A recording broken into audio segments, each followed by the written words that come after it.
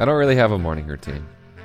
I would love to, but I feel like I'm constantly in reaction mode, just basically responding to what the kids need. Breakfast, clothes. But still, I love hearing about your routines. And I'm thinking about the day when I can finally start my own. My name is Stephen Handel. I have a psychology and self-improvement website called The Emotion Machine. Not surprisingly, Stephen has a very intentional morning routine that we're going to hear about. Reflect on a strength, reframe a negative thought, think about one thing you're grateful for. I do that every morning. Those are my three tiny mental habits I do every morning. And it's a little thing, but you have to put in that work every day. Even if it's just 5 to 10 minutes, it is effort. Okay, so you wake up and then kind of take me through how you move through those three things. It's not like the first thing I do when I wake up. Usually, walk the dog first and have coffee and shit like that. But when I'm taking a moment, just like before I check my emails, it's literally on my to-do list, on my daily checklist. I have reflect on one strength. So, and I try to choose something different every day just to remind myself of all my strengths. Or maybe if something really good happened yesterday, I'll be like, oh, that strength really shined through yesterday. What was today's?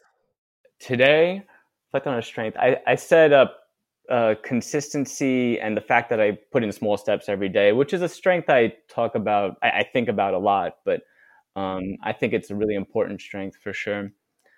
And then find one thing to be grateful for. So, that could be anything little. It could be just a good meal I had yesterday, or it could be a new opportunity I came across, or a new person I met.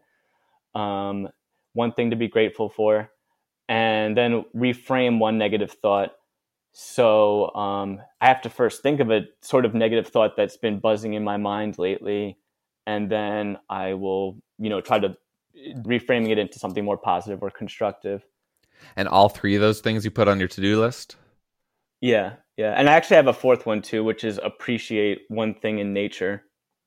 Like appreciate it theoretically, or go out and find the bird?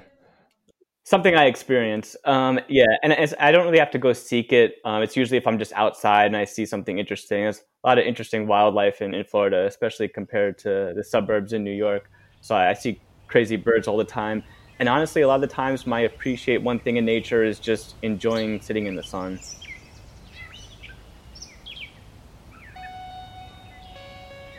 Stephen Handel writes prolifically at theemotionmachine.com. His most recent piece is called Let Bygones Be Bygones, Forgiveness and Letting Go of Emotional Residue. Speaking of emotional residue, you might want to check out our episode, Investigating Your Shame, with Heather Radke. I put a link to it in our show notes. If you're getting something out of this show, I would so appreciate it if you would leave a rating or review at Apple Podcasts. And as always, share this with your friends. Thanks.